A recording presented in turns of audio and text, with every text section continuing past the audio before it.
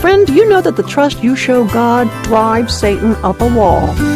And isn't that the truth? Hi, I'm Joni Eareckson Tada. And Satan sure loves to taunt God, doesn't he? He'll look at you and he'll say to God, she doesn't really love you. She just loves the way you bless her. You're not great enough, God, to get someone to follow you on your own merits. Well, that may be the devil's ploy, but we're not going to let him get away with it, are we? Especially when we are going through suffering. If you are like me, you want your life to show that God is worth following on his own merit. So count me in with Job.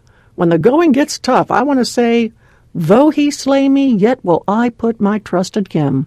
Now, here's the thing. Nothing deflates the devil more than when God's people choose the Lord over their fear and doubts and complaining. When they choose Jesus over grumbling about affliction. When through tears you hear whispered, "Oh Lord, despite this hard trial, I'm going to prefer you. Lord God, I'm not going to fear or doubt. I choose you, I yield to you, I bow to you."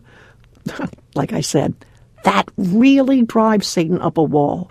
And you know what?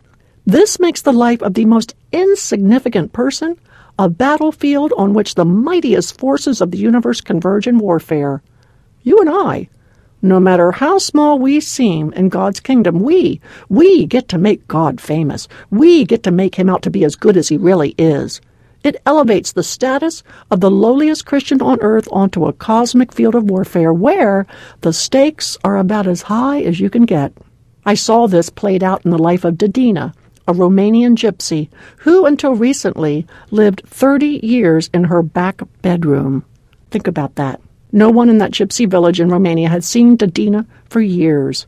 A series of strokes had disabled her when she was 22 years old, and so for 3 long decades, Dedina lived her life in her bed. Consider that. And when our Wheels for the World team entered her village, a crowd gathered.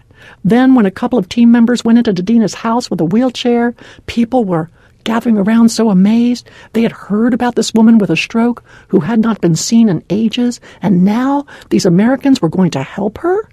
An hour later, our physical therapist wheeled Dedina outside in her new wheelchair. It was an adult-sized recliner chair, and Dedina looked up into the sky, felt the sun on her face. She started crying and said in broken English, "Oh, thanks to God for letting me see the sky." Oh, friend, she did not say, "I am mad at you, God, for leaving me paralyzed in bed." No, she said, "Thank you, God, for letting me see the sky." And to me, that's so amazing. Dedina's words sent the devil hightailing, because the world would understand it if she had said, "I'm angry at you, Lord, for leaving me abandoned for 3 decades in bed." But instead, Dedina echoed the words of Job, "Though he slay me, yet will I trust in him."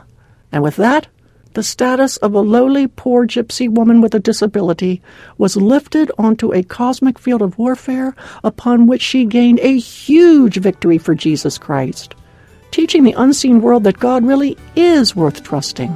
We were able to capture this on film that very moment Dedina was wheeled out into the sun, and today I posted this unbelievable video on my radio page at johnnyandfriends.org. It really is quite something to see. So when we're done here, please visit us online at johnnyandfriends.org.